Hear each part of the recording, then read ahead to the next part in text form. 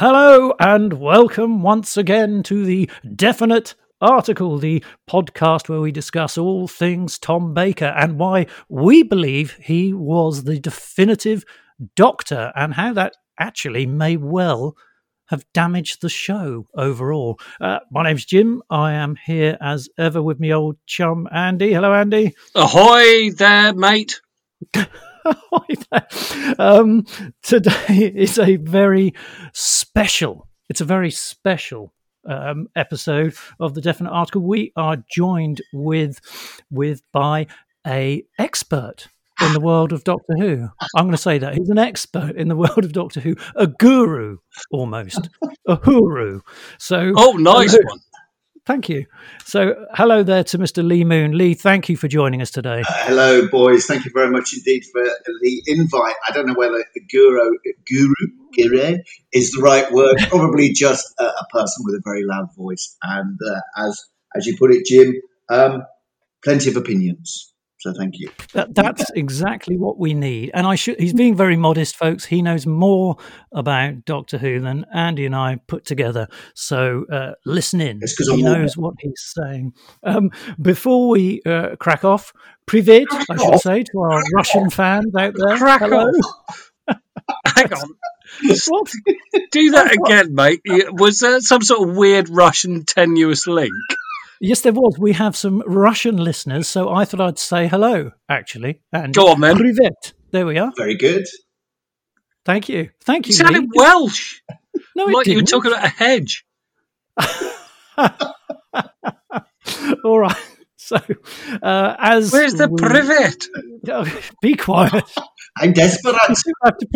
Do you listen to this, Mr. Moon? Can you see? This is what I have to put up with. Yes. Yes, exactly. Anyway, so as we know, we are randomized around each and every one of the stories that Tom Baker performed as the Doctor, missing out, actually, as we saved Sharda and perhaps any of the specials. But anyway, from there on in, we do everything. And our randomizer previously has sent us to Genesis of the Daleks. Is there a response? Who's laughing now? Me, just because the way you said it.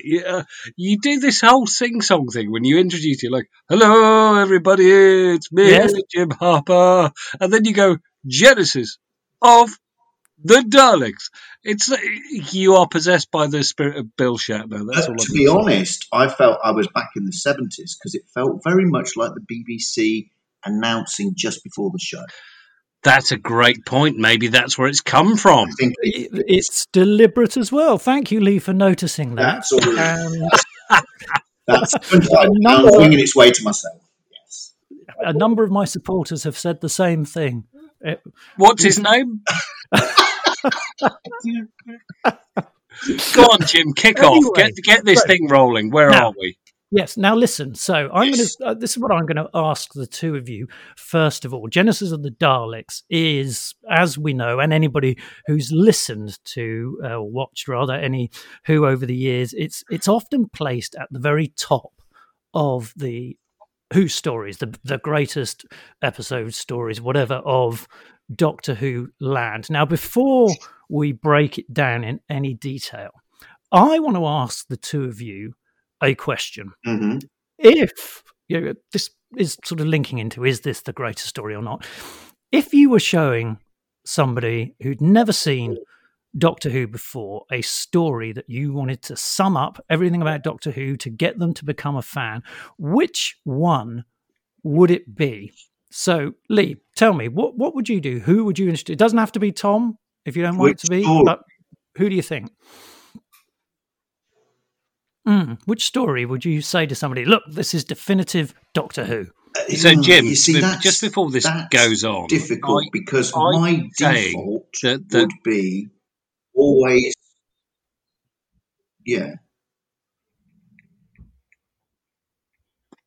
Go on, sorry, Lee, jumping in. Yeah. You see, my default would always be Talons. But I don't know whether just because I think it's a cracking story, but I don't know whether that's atypical. And I wouldn't want to put people off with rubbishy effects, but I would want them to to have a look. And I think you boys mentioned it in one of your previous podcasts. Do you know what? I would probably plump for Pyramids of Mars. Pyramids of Mars. Now, you see, that's exactly what I would say. Pyramids of Mars. Andy, what about you? No, you see, I wouldn't go there, mate. I would, while I think that is a brilliantly executed Who story, which kind of does sum up everything, I personally, for the whole sort of the B movie aspect, I'd go for Brain of Morbius. It's got the kind of gothic taint, and it tells us a little about the Doctor and the whole Time Lords kind of thing. I'd go there first. Opinions. That's good. That's good. I like that. Yeah. Yeah. Yes. I know what you mean. Actually, when you say that, actually, it does make perfect sense. I suppose there's just something. We just say the same before Andy says it, Jim. Yeah, basically, because he gets very upset if we don't say the same things he says. So. No. Now, Jim, my concern here is that you are going for what they call in podcasting world padding. Should we get back to the thing in that we're talking about? I thought I'd throw it in there just because everybody says Genesis of the Daleks is the greatest story, but there we are. I have been. Well, hang on. If you're just saying that, is it the greatest Doctor Who story or is it the greatest Dalek story? I think the two are slightly different. Here we go. We are off and running with Genesis of the Daleks. Okay, then. So, Genesis of the Daleks, which was broadcast 8th of March, 12th of April, 1975. Lee, you're the guest. Tell us what happens in Genesis of the Daleks, just to get us going. Well, the origins of the Daleks. Well, this is the first time we meet somebody that we've never even heard of before, which was Davros. And it also, I suppose, ties in with how the Daleks were created, but why there is what's happened with a bit of history with the war going on between the Khalids, as they are now called in this story, and the Thals. At the time, up in arms fans were, because it didn't tie in with what Terry Nation had previously said. So it was quite interesting because I was trying to remember while I was watching it the furore that went on when the episode was originally transmitted. So there you go. There's a brief. You see, that's I'm delighted you're here, Lee, for that very reason. What then? Because I didn't know this. I would have been lost on what exactly had been said before. What had Nation said was the background to the Daleks before? Well, he called them. They were a different name. I think they were called Dals, and it was supposed to be that there was a big nuclear war. And I'm a big confession. I'm not a great fan of the Daleks anyway. So even though my mate had the History of the Daleks book, or Dalek Pocket Book, I believe it was, it went roughly into it, and it said that the Thals were quite an ugly-looking race, and the war then transformed them both. So the Thals became all these beautiful people, and the Dals were then mutated.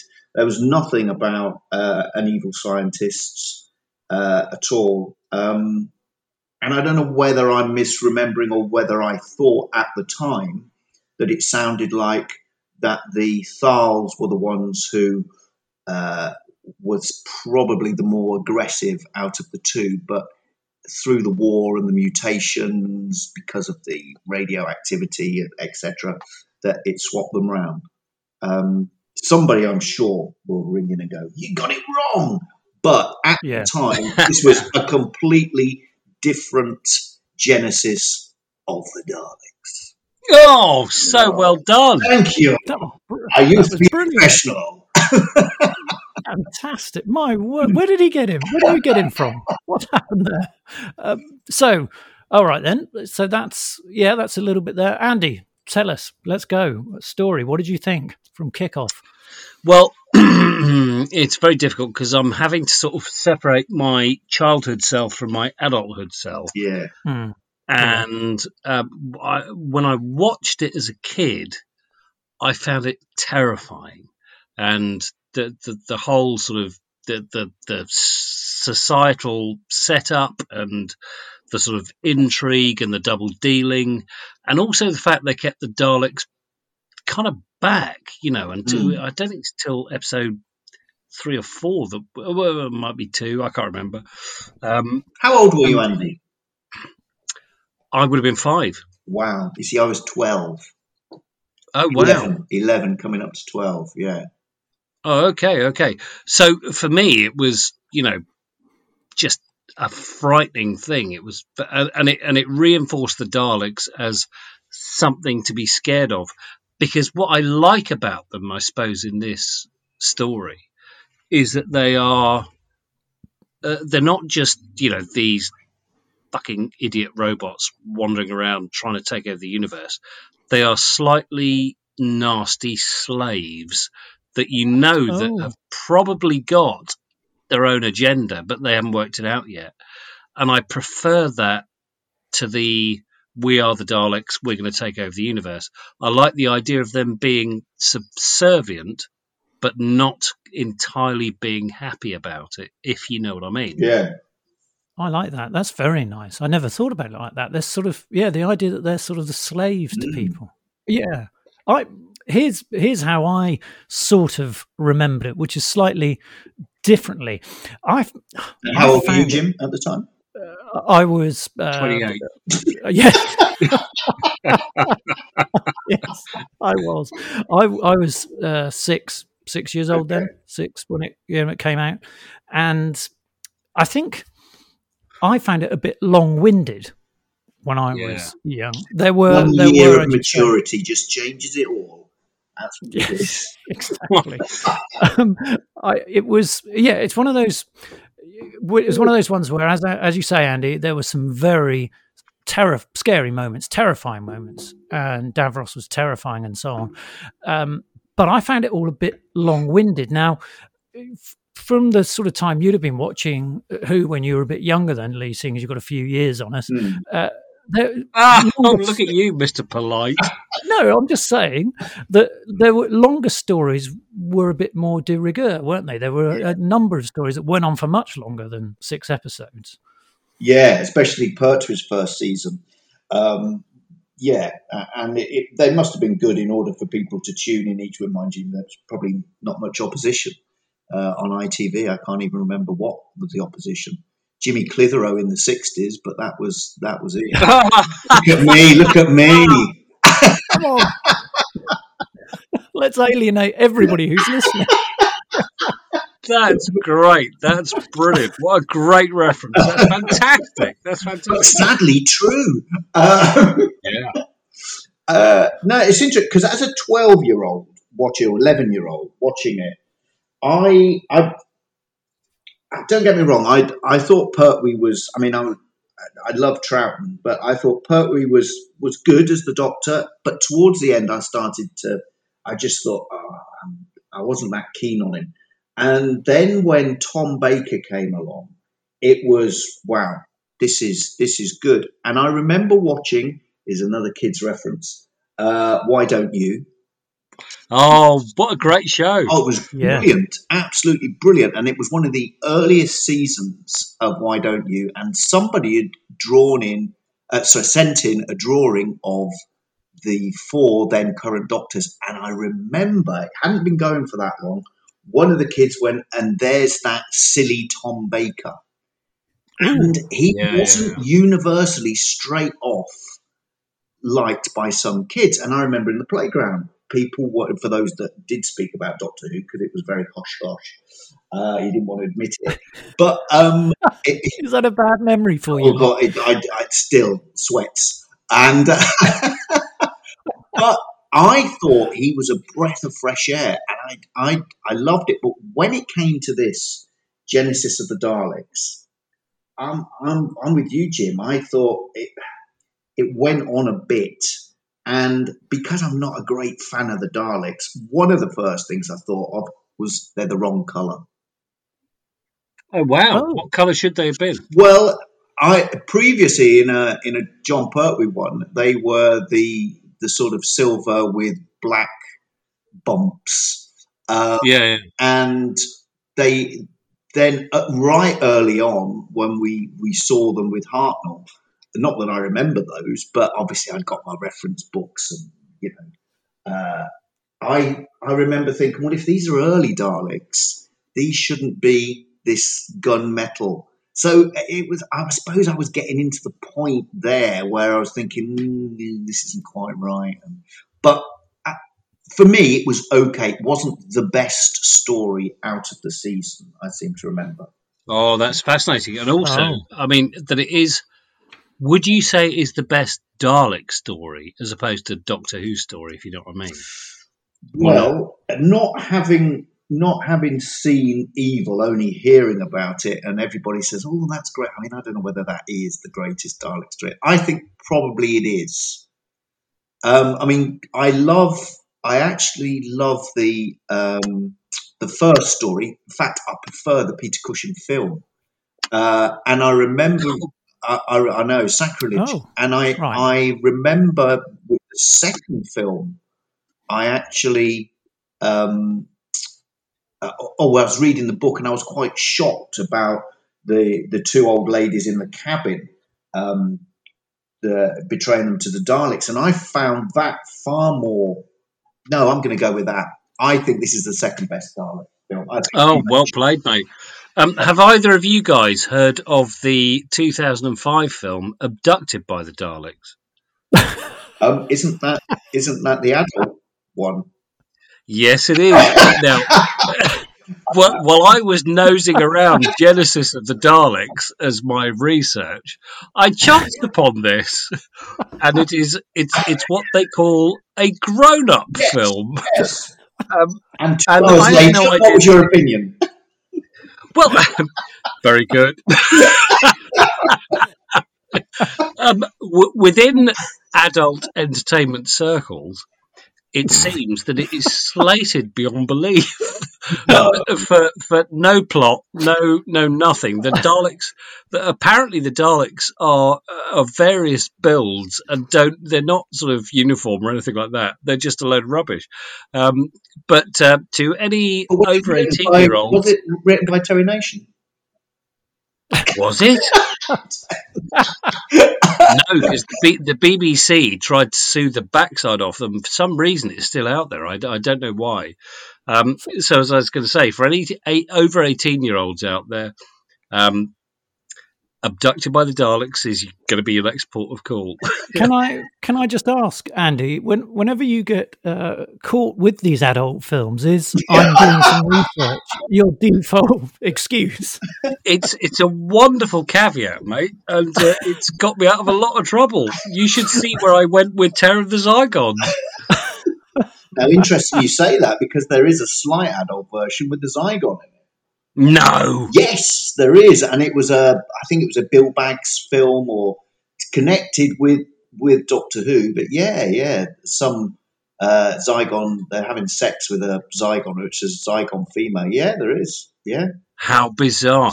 Back to something you said, Lee. Before, but I think we should probably get on with the episode in a minute. But back to something you said about the. Shut up, Jim. Sorry. About the way the Daleks looked. Yeah. I because this was 2 years before Star Wars came out. Mm.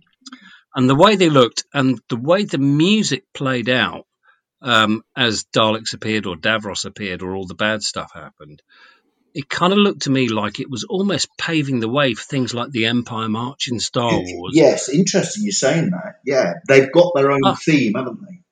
Yes. Yeah. And also, you look at the uniforms of like people like Nida.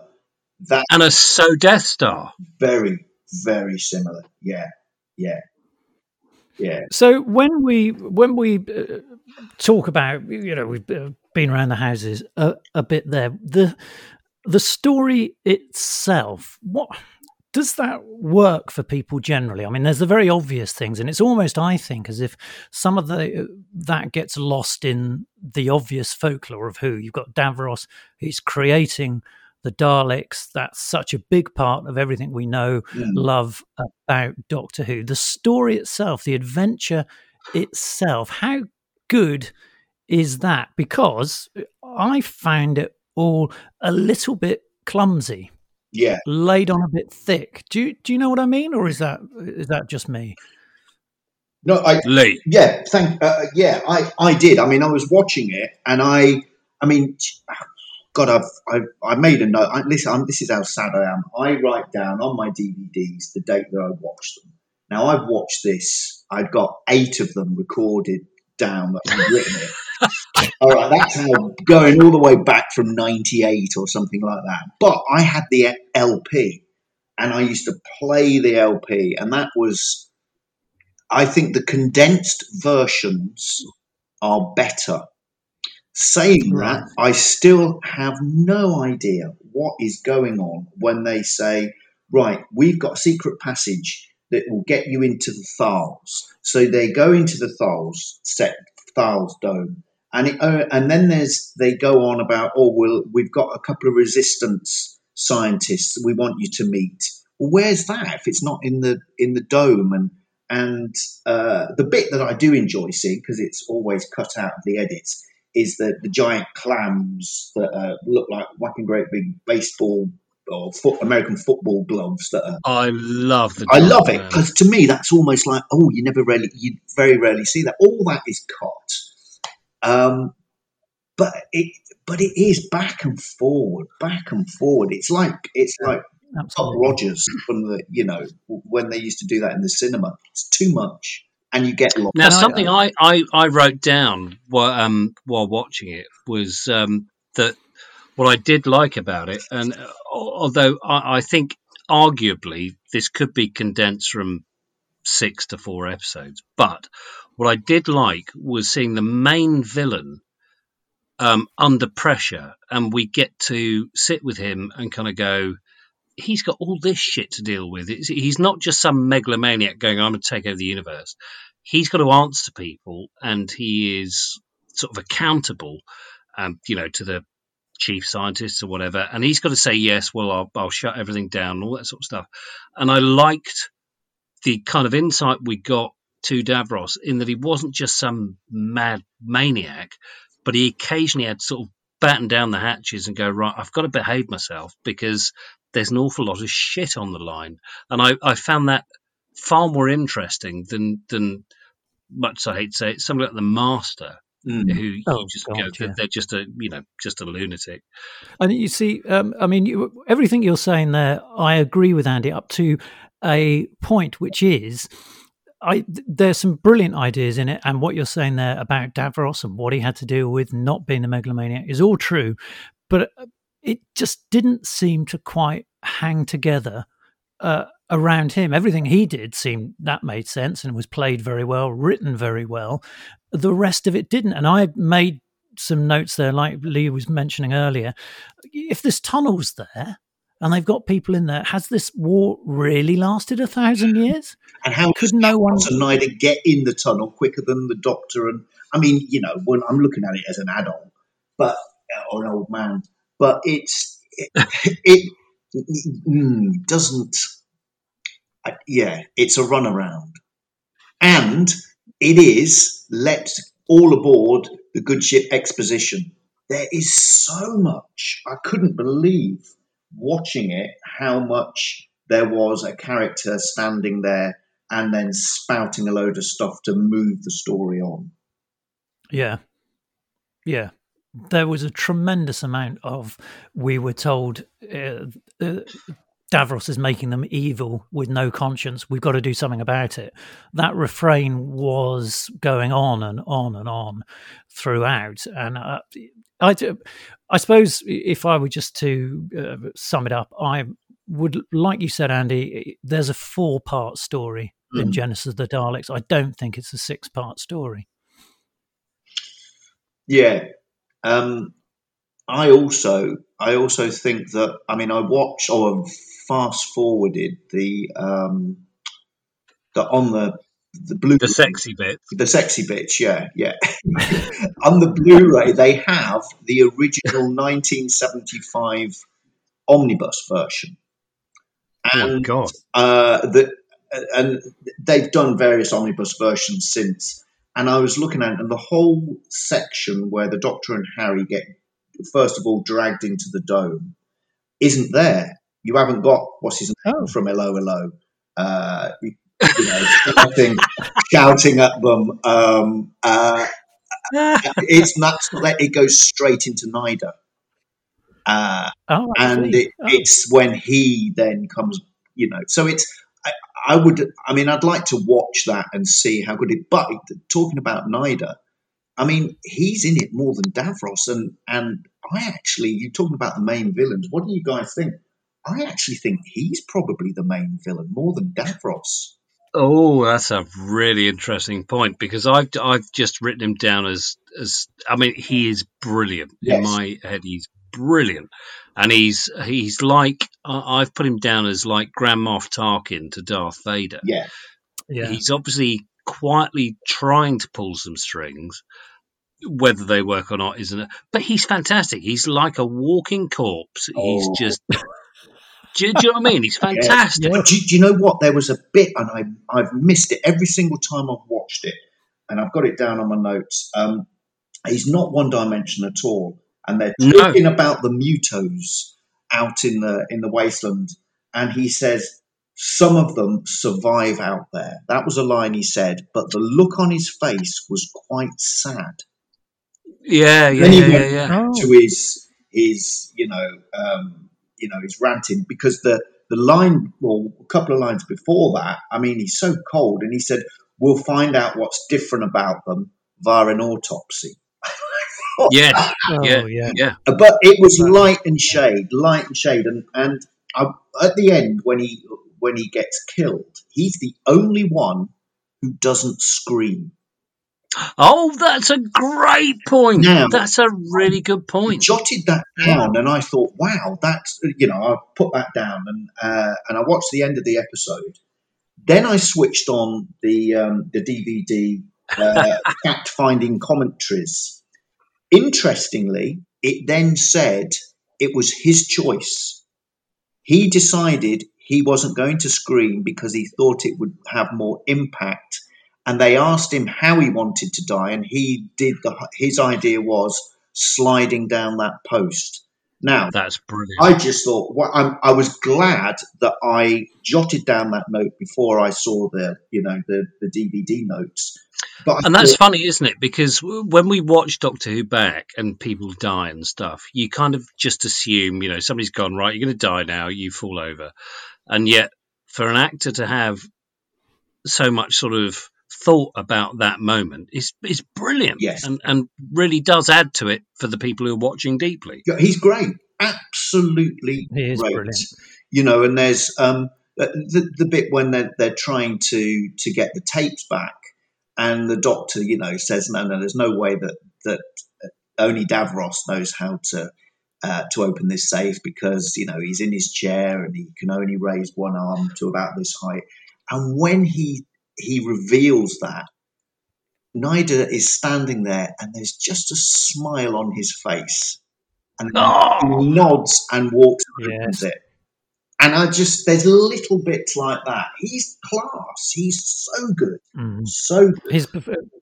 Jim, you're reacting to Lee's revelations like you actually haven't seen Genesis of the Daleks. Is there anything you'd like to add? Is that the story we're meant to be watching? Oh, curses. What are your thoughts, mate? No, I'll tell you what, it's I honestly hadn't watched it in that sort of depth, but obviously, you're saying that, I'm thinking back to it. You're absolutely right. And his performance, I was watching and thinking, absolutely brilliant, absolutely superb, which he is.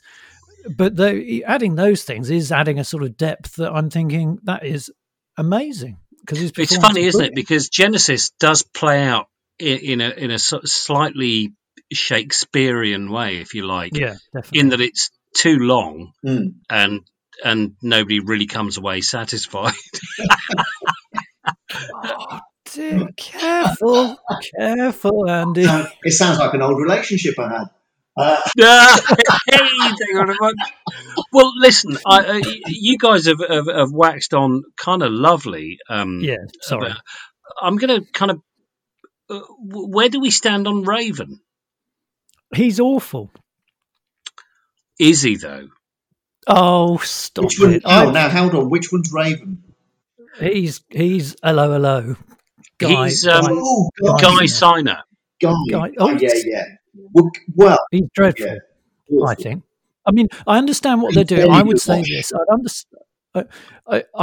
I sort of like the idea that you've got very young generals because obviously everybody's getting killed, and this idea of in war field promotions lead to young people getting ranks they wouldn't normally. All that's very nice. I just found his performance. He didn't carry the lines, some of which were rather good. About his hatred of mutos and will kill them all and so on and so forth. I just thought his performance was awful. I don't know where it was phoned in from, but it wasn't anywhere convincing. And then he's one of the people who is against Davros. You've obviously, I mean, the budget, they obviously went, well, look, you fit the costume, so you just come back 2 weeks' time. And then I'm thinking, you should be washing your hair, mate. In the 1970s, we had powdered shampoo. You just put that in and it dried it all up. But it's interesting that you say about young generals, because originally the idea was it was almost like the Hitler Youth, and they were to have younger actors. Now, we all know that, if it had been the 70s, it would have been kids from who went on to go into Grange Hill and the what's the name, all the Italia Conti type, which apart from Nicholas Lyndhurst, none of them were that brilliant. You get the odd ones. In fact, Nicholas Lyndhurst being one of his earlier parts, that would have been great. We could have had Tucker. We could have had Tucker Jenkins in there. Tucker would have been in, and Alan. And Alan. Green.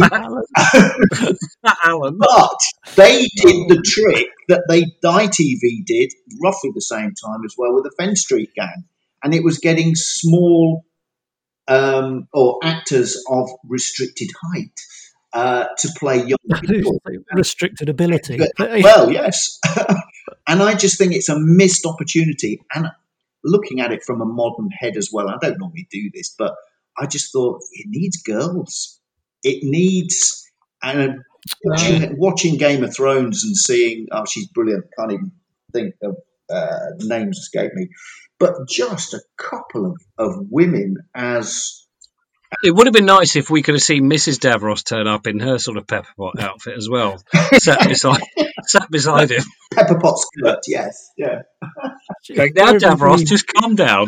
Come on. You're always at the office. Come home. But I just think it was it's interesting to have young. No, sorry to jump in. Lee saying that because I thought the only other female character in it, I think it is, you got Sarah Jane and Bethan. Yeah, Bethan. Yeah. Now, can I give you a bit of trivia about her?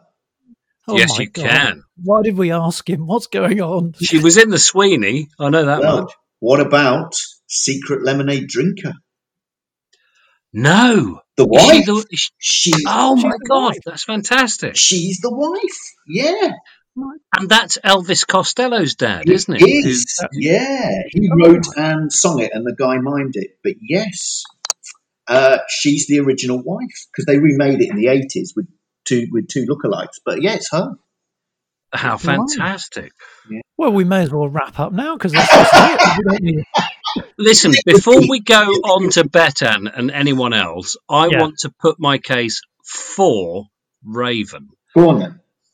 Because I think what worked, I know it was a bit odd to just see him stood shouting at everyone, but it kind of, for me, promoted the idea that you've got a young, inexperienced guy in filling shoes that he's obviously too small for, and just repeating almost verbatim what it is, the whatever they've been indoctrinated with as their outfit, and him just barking it out.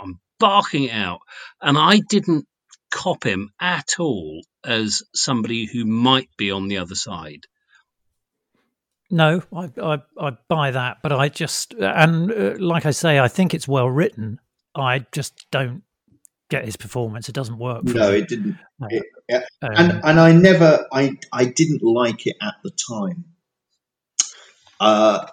He was in something around about in the 70s, and I remember, and he was then in Doctor Who, and I went, oh, he's from, and I'd seen him from something else, but I just thought, oh, you're too shouty, love, too shouty.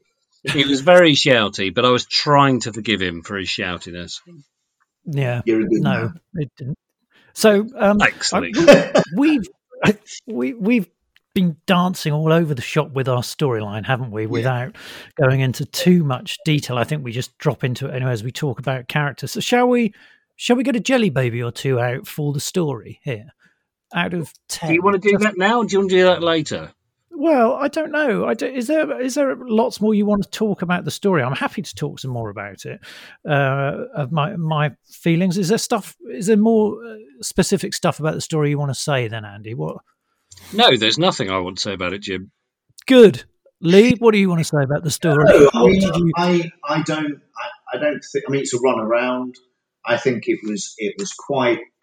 I think it worked introducing something new with the Daleks. I wasn't a huge fan to moan about. They've changed it. Of course, changed the origin, should I say?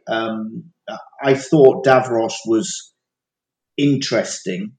Well, why don't we go there? Why don't we, before we start slinging jelly babies around, let's go on to the big man himself. Sorry, Lee, to interrupt, but crack on. That's fine. No, I thought Davros was interesting. And again, I'm trying to think what I thought at the time. For me, having somebody there like Davros, I felt weakened the Daleks. It's the same as, and I have the same feeling whenever it's you have the hero, and then you see the hero's dad. Recently, it's been done in the American version of Sherlock, and you have Tommy Lee Miller playing Sherlock. He's the brainiest thing in the room, and then his dad comes along, and then you realise actually his dad's really good. It weakens the major character. A lot of American TV series do this after a while. And I felt at the time that you're weakening the Daleks. That's interesting. Jim, what's your thoughts on that? Because I know what mine are, but go on. Well, I've seen Elementary, which is the Sherlock thing Lee's talking about in America, and yes, I know what he means about that. Davros, for me, no, he didn't weaken the Daleks. That is something that didn't occur to me at all, actually, within this story, and I don't know if that's just me plucking Genesis of the Daleks out there as a story on its own. No, I didn't see him as weakening him. I thought he was absolutely fantastic.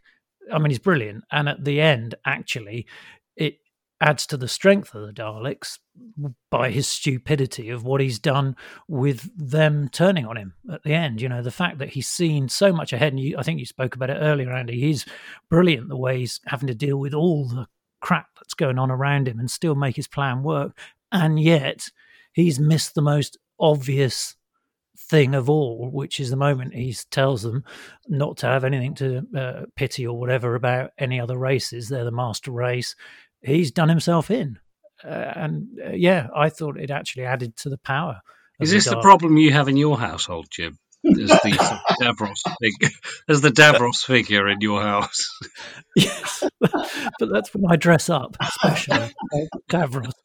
You see, I'm sort of 50-50 here, because I know exactly what Lee's saying, in that the moment you kind of go, and here's the guy who made it happen, everything else that's gone before kind of looks a bit sorry.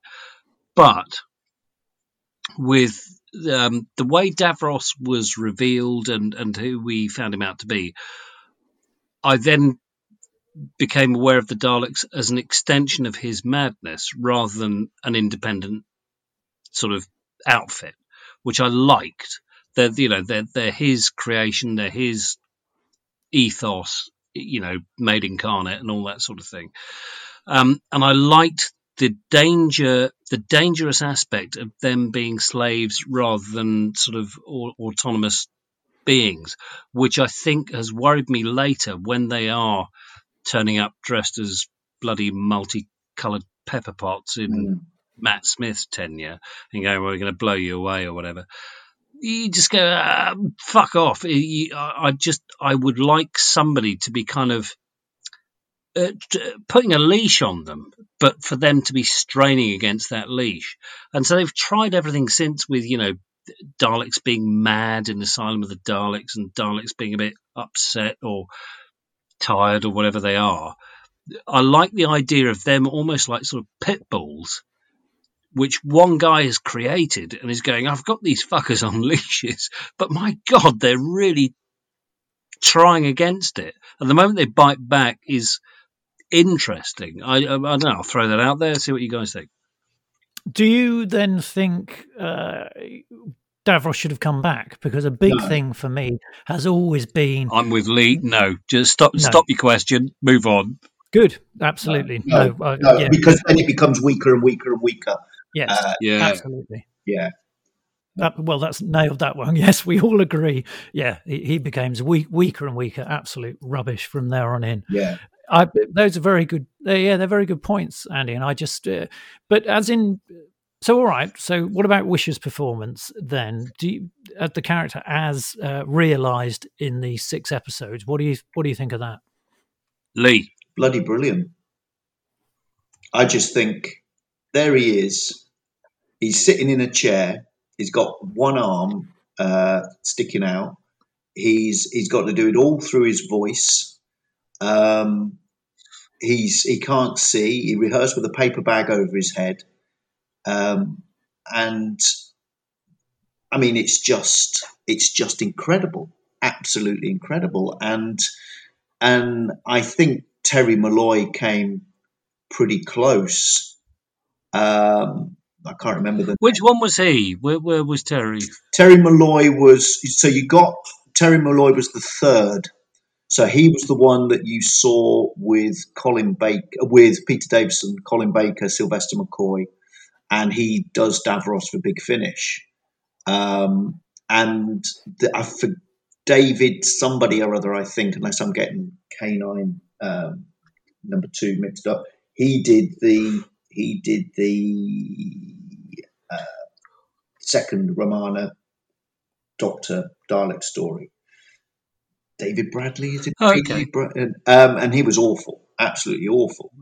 But I just think Michael Wisher is Davros. And the mask is superb. It's never been bettered. Never, not even. It's perfect, isn't it? Yeah, it's funny, isn't it? Because it being the 70s and so on, and the sort of budget restraints, what have you, it's still the best mask. It's got worse and worse as time's gone on. Freelander, I think, was the guy or something. Forgive me if I'm mispronouncing his name. He did a lot of the masks and did the beautiful original Zygons. He was just a genius, an absolute genius, and that mask is superb. Yeah. I don't think of it's occasionally I go but I buy into it, and I don't know whether that's the performance that's holding, so to speak, the mask together. But I very rarely think, that's a mask. Yeah. Because later on, it's too much. It's too much of a mask. And were you guys as fucked off as I was later on when Davros opened his eyes and had a little cry? Yes. What? Yeah, what just ridiculous. It's stupid. Dreadful. Stupid. I mean, he for so many years he's kept his eyes closed and decides to open it. And funny enough, I thought about that story while I was watching Genesis, and I thought, you see, this is stupid. There's no way that he would have, half-heartedly remembered the Doctor and have that green, horrible sonic screwdriver stuck in his drawer for a memory to come out. And again, I think there was an opportunity that Moffat missed more than the memory. I mean, if you think about it, if the Doctor saves Davros, Davros goes on to kill. Davros goes on to make the Daleks. That's one scenario. Yeah. If the Doctor doesn't save Davros. Davros becomes bitter, probably mutated in the TV version. The Big Finish have got a great version of how that all happens. And therefore, the Doctor has created Davros by not saving him. So either way, the Doctor isn't going to win. But Moffat chucks all that out after a brilliant first episode, and as Missy messing about and dancing with the Dalek and Davros opening. Oh, it's just absolute bollocks. Waste. Bollocks. A complete waste, because then you've got it, whatever the Doctor does or doesn't do, he's helped create the Daleks. Well, back to the Wisher, just building on what you've talked about, and that mask. In my head as a kid and as an adult, there was no way that within those sockets there were anything like eyes that were going to work ever again. No. So the fact that he suddenly popped open these baby blues and started flirting with the 12th Doctor, I thought was awful. Absolutely. And there was one previously, wasn't there? I don't know which story it was, where he had he could fire rays from his eye in his middle of his head. Oh, that was that was the Colin Baker one. I think that's just that. Yeah, and they just.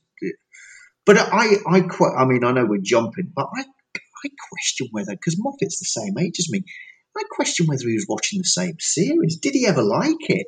But that's another. I mean, let's do a podcast on about. Let's do that one. I agree with you. That's a great one to do. A great one to do.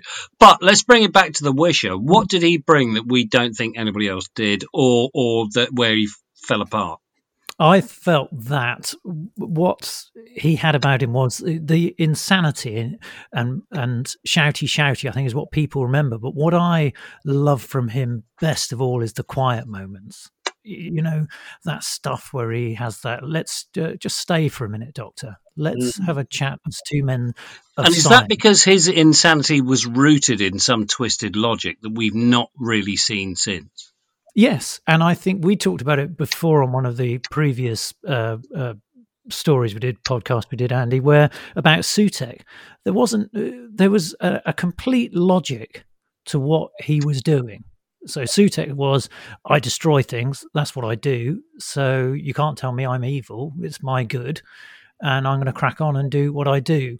And Davros has a logic about what he's doing. That logic takes him into insanity.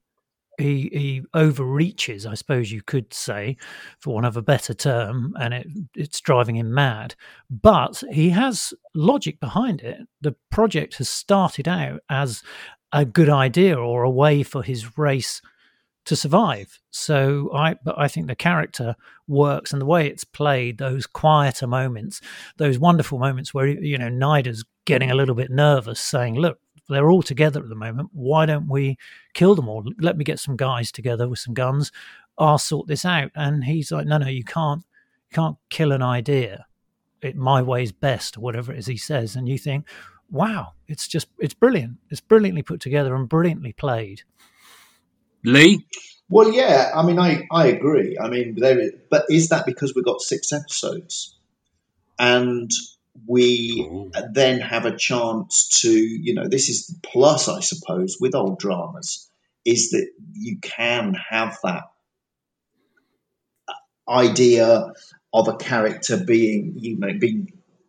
see more of the character. And I agree, the quiet moments are great, and just him tapping on his desk, you think, what the bloody hell is he doing now? I mean, he's got a load of switches there. What's going to happen? But he purrs almost. Yeah. And that's just evil. It's he's just like a spider sitting on. Do you not like cats?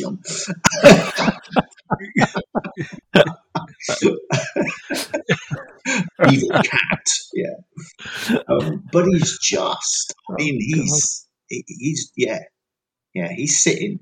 If he could pounce, he would. But that's what he's doing. He's sitting and waiting to pounce. But as a scientist, he wants to talk. Let's talk. Scientist to scientist. Which is kind of horrible, isn't it? Because you get an insight into how his brain works, and you're kind of going, well, he's not really singing from the same hymn sheet of the rest of us, but I can kind of understand the words. And it's that, yes, I would, you know, that whole speech, he would destroy that. Hold on.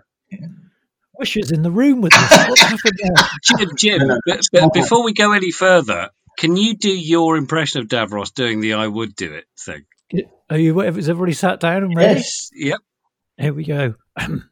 Yes. Yes, I would do it. Stop laughing. I'm midway through.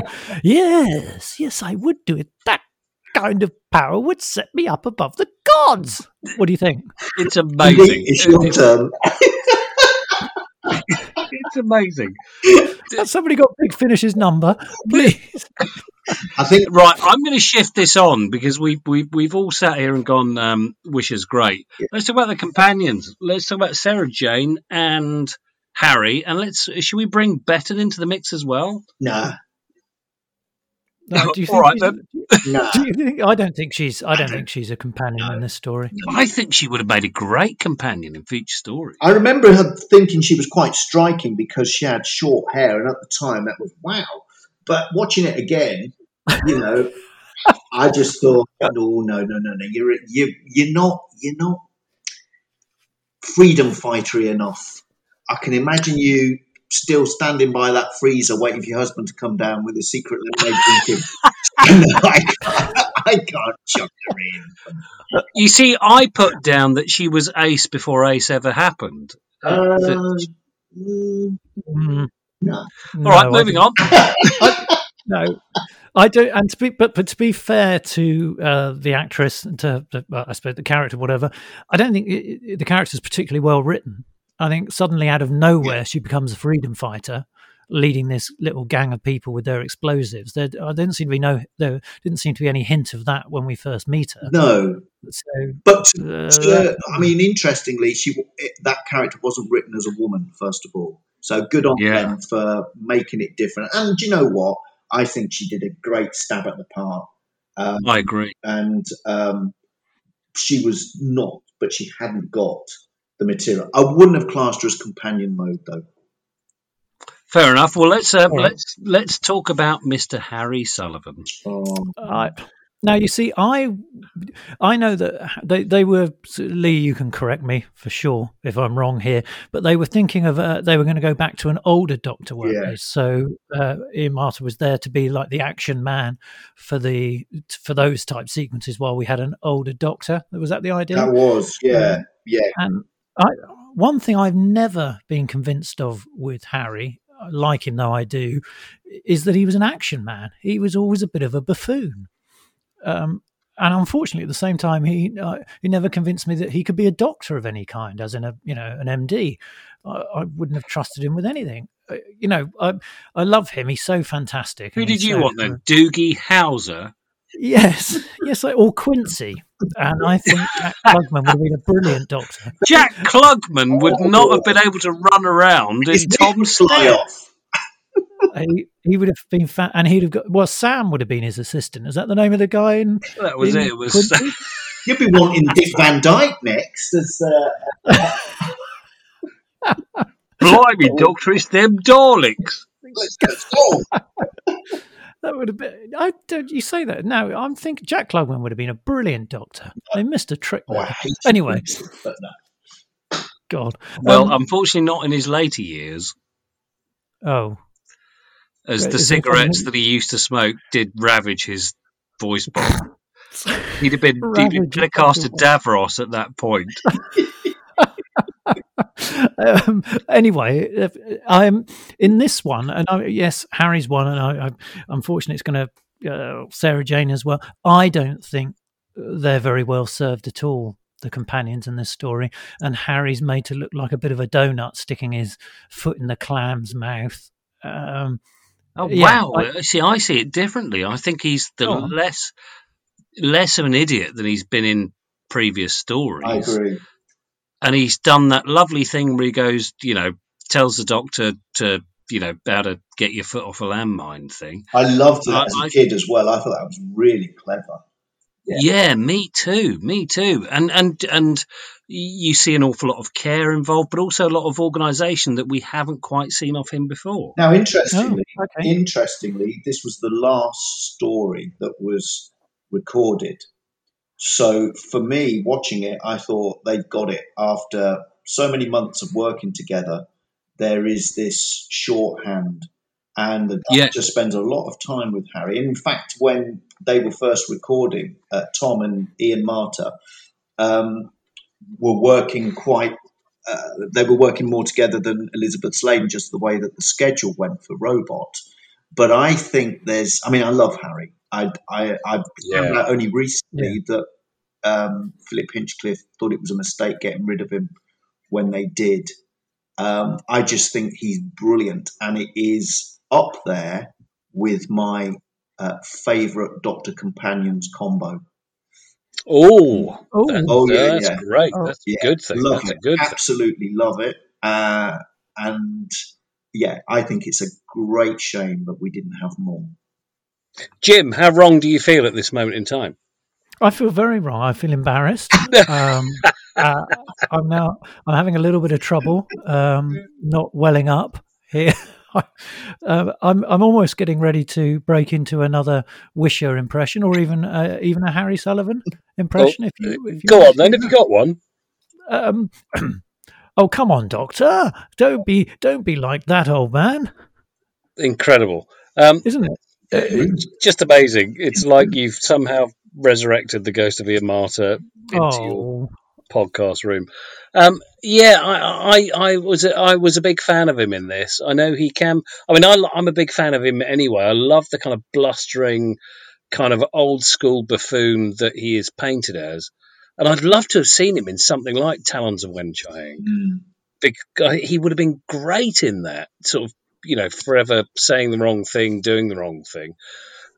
But in this, I thought he was more organised and more caring and just more rounded, I think, than we've seen him before. Yeah. And it's not his fault that actually some of the writing was inconsistent, and they probably made him a buffoon because they think, oh, we've now got a younger Doctor, so there could have been changes. So, but I just love him. I agree. I loved Harry. It's one of those things that if you were playing Doctor Who in the playground and somebody said, right, you're Harry, you kind of didn't mind. No. And I tell you what I love when they brought out the Zygon DVD, and there was that extra little bit that had been chopped away, which in the Target books we had, where the TARDIS dematerializes invisibly, and you get a bonus scene that they've now added on the DVDs as an extra. And I thought, we've got a wee bit more of Harry Sullivan. Yeah, I agree. Does anybody do him now in the Big Finish stuff? Yeah, they do. In fact, interestingly, this very week, Big Finish have released the Return of the Cybermen, which was the original script for Revenge of the Cybermen. Sadie Miller does Sarah Jane Smith. That's Liz Sladen's daughter. And I cannot, for the life of me, and I do apologise, remember the actor doing it. Now, I've heard a snippet. Sounds great. And Harry Sullivan is coming back in Big Finish. Oh, wow. Tom, the character's coming back.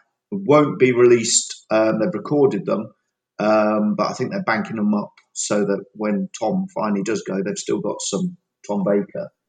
So in the bank. Yeah. You heard it first here, folks. Wow. I hope I haven't jinxed Tom's health. And no, not at all. Not at all. The man's indestructible. And he's joining again with, and then there's a unit soldier, and she and Harry will be joining the Fourth Doctor in some adventures. And I wasn't offended by the new actor playing him. He's doing, it's again, they're not doing impressions, they're doing whatever channeling. Channeling, yeah. And I thought, because the character was good. Yeah, he was decent. He was great. Honest. He was. I like the character. Yeah. I almost wish that they'd bring something like a Harry back. Like if you had if the Doctor picked up a sort of Victorian gentleman who is full of, sexism and all that sort of stuff, and learns how not to be an idiot, as the story goes on, kind of thing. Yeah, well, I think they're trying to do that with a new series anyway, with about male fans over a certain age, aren't they? You heard it here first, folks. I think we're all being taught that within the recent writing. But anyway, let's not. No. Well, let's talk about Sarah Jane. We're sort of leading in that direction. Sarah Jane Smith, Jim. I think that we've talked about this constantly when we've been doing this. I love Sarah Jane. It's a fantastic character, brilliantly played by Liz Sladen, badly served in this story. I don't really think she works in this story. I don't know. Again, is it because it's 6 parts, so there's padding, and the parts that she's doing seems to be a lot of the padding? I don't know, but I don't think she's very well served in this story, and doesn't add to it in the way that she's added so much previously. It's, I don't know, all that business with the rocket, it never seems to be quite sort of satisfactorily put together. You know, there's the idea of doing it, they clamber up, there's the ridiculous fall outside the framework, and then you end up inside the gantry, all that stuff. But anyway, I mean, and then they act tired, and then the doctor comes, and suddenly they're they're not, haven't got radiation poisoning anymore. Yeah, it's a bit inconsistent. You're right, she's not well served in this. The thing is, though, I still love her. I, for me, it was, the whole Beauty and the Beast story with Severin or whatever he's called. Oh yeah. I just find Sarah Jane so engaging that honestly, she could have gone on a bloody adventure about the Yellow Pages, and I would have been happy enough. And I think that is testament to her as an actress, that even though she perhaps wasn't well served by the script or the story, she still made everything she did memorable, important, and part of the experience. Including the ludicrous bit where they have to find the costume she's going to be wearing for the story. How dare you, Jim? They all have a bit of a costume change, don't they, in a corridor? Yes. I mean, Harry gets his kit off and back on again for the soldier's uniform, and she does that, and the Doctor goes into his BDSM outfit. That's it. It's interesting you say about Sarah. Here's a confession. She wasn't well liked in our household. What? No. And in fact, my parents or my mum used to say, whenever she was on, they used to go, "Oh, here's silly." Wow. And I suppose I was tainted a little bit. Every time she did Doctor, I thought, "Oh no." Oh, I love say a comment. However, that said, away from my parents' house and watching Doctor Who and watching this, I have to say that I think she is the companion. And even though she wasn't well served in this, I don't think Elizabeth Sladen could put a foot wrong, apart from obviously when she's climbing up the top of the rocket. But she's great. I think you've just said it all there, mate. I think that's it. I think absolutely. That's it. Absolutely. She is the companion of all companions without... Oh, she's the template. I do believe she set the template for companions to come, and nobody's ever quite made it up that ladder. Yeah, I agree. No. Or up that gantry, we could say, with this being the story. We could, Jim, or we could just ignore you. Let's talk about Tom. Well, you guys did something very interesting on one of your podcasts. I hate to confess. You said, we probably don't know. You said, can you imagine any other Doctor doing this episode? Oh, go on then. Now, bearing in mind where this was right now, Tom's brilliant. I mean, he's not my favourite Doctor, as Jim knows, but 5 stories in, he's got it. And I love this seriousness that carried him through up until Horror Fang Rock. After it, when it gets all slapstick, I don't like it. But I was listening to quite a lot of it, and I was thinking this was originally all ticked off and contracts signed before they knew that they'd got Tom Baker. Maybe some of the script was changed. I mean, this is what Hinchcliffe had been inherited these stories. People were still writing for Pertwee. I can hear Pertwee, and I can see Pertwee doing some of this. 2 scenes, mainly for the Davros chat and Pertwee saying what's happened, and the other one earlier on when we've got Mr. Hello Hello there as well, and even the no tea Harry, I can hear Pertwee saying it.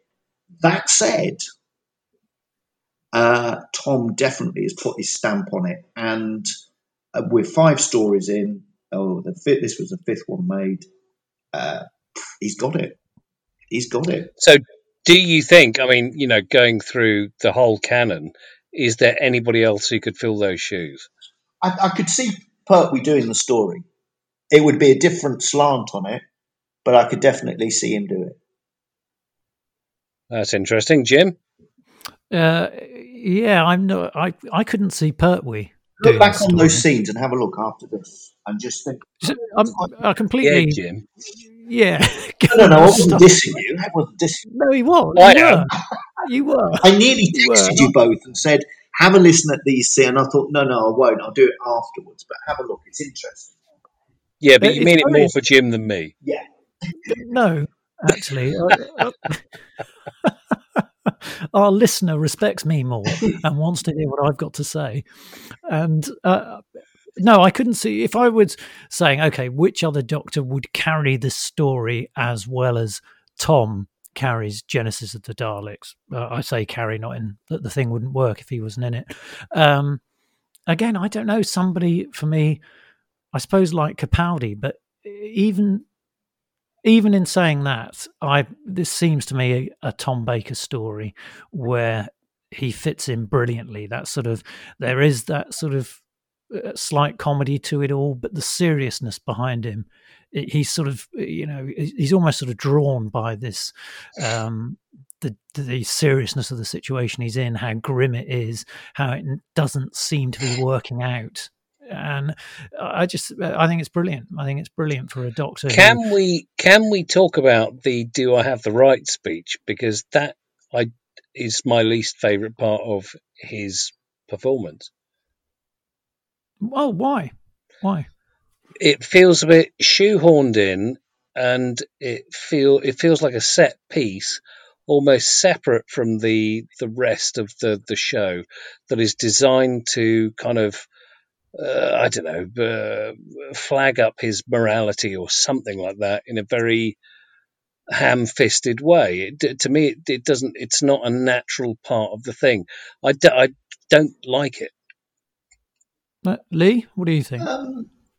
Yeah, I mean, obviously it's not his fault that it's been shoved in. I did look at the notes on the DVD commentary, and he did ask how we should play it.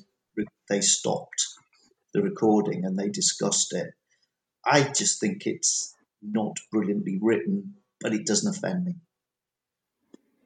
And I think, yeah, I would agree with you in that, for again, one of those moments that's talked about with awe in the Who sort of world.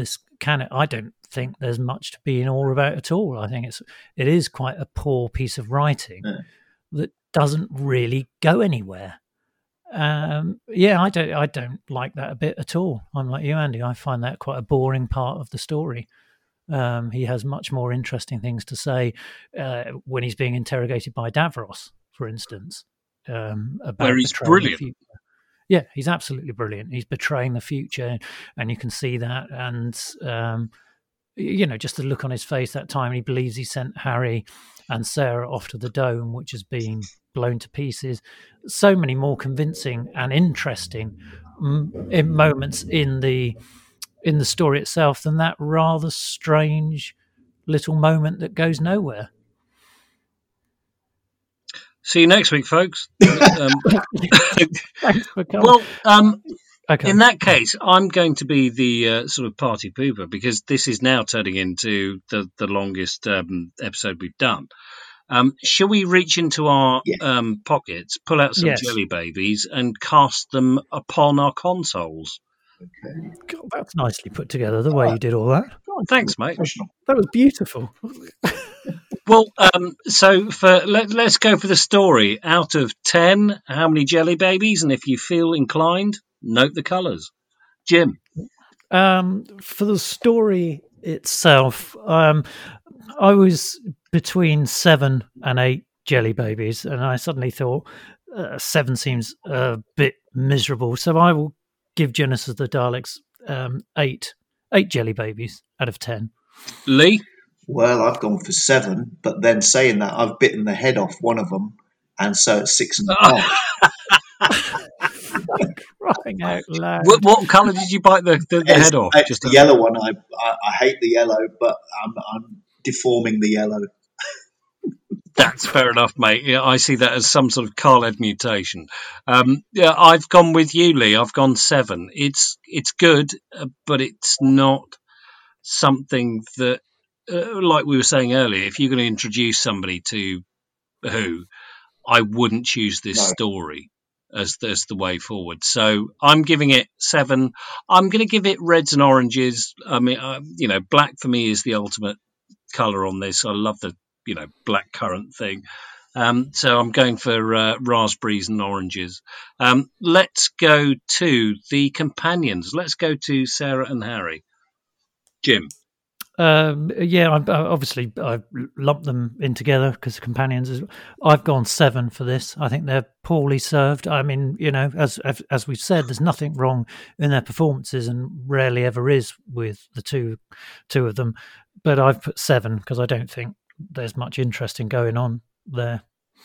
That's interesting. I've gone for 8 just because I love them, and whenever they turn up, I always find it a breath of fresh air, and they're great, and they anchor the story. And as a viewer, you kind of feel part of the gang because you know them and you know their experiences. Lee, I'm going to go for 10. What? Hey! I just 10? even if they're in the background, just nodding and reacting. 10. Top man. That's fantastic. Top man. All right, well let's go for the bad guy now. Quick question: Are we just going Davros, or are we going Davros and the Daleks, and Nyder and Raven and all those guys behind him? Where do you want to put it, Jim? Yeah, that's a very good point. Because when I was making my notes about this story, I didn't write down the Daleks at all. I made no mention of them. Yeah. At all. Isn't that strange? I had no thought. All I was thinking about was Davros and Nyder, and I don't know. I can't go. I think they're 10. I think they're both amazing, absolutely amazing in it. So I gave them 10. Fair play, Lee. I'm going to go 9 for Davros and 10 for Nyder, just because Nyder surprised my adult head while I was watching it. That's great. That's really seeing as we can't put both of those together, should we put 9.5 jelly babies, another bitten in half one by the brutal Mr. Moon? Yeah, go on then. All right, well, I'm in with a 9. I think Wisher does an extraordinary job, and I don't think he's ever been bettered. And I did like his gang of goons, corpse-like and shouting. I loved them.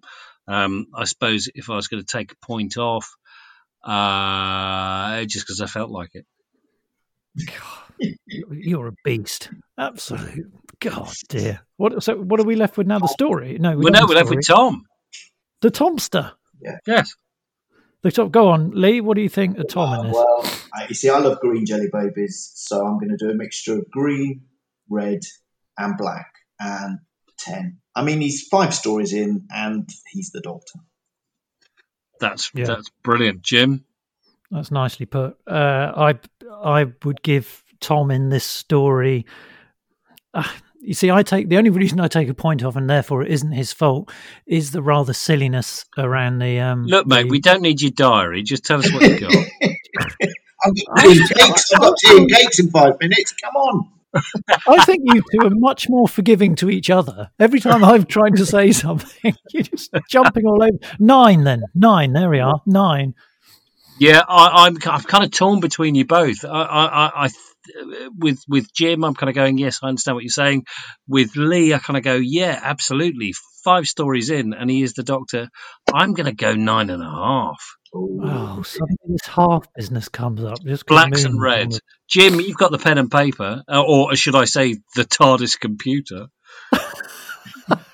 Could you two chat amongst yourselves just for a second while I try and add this all? Little Jimmy's got to do some adding up.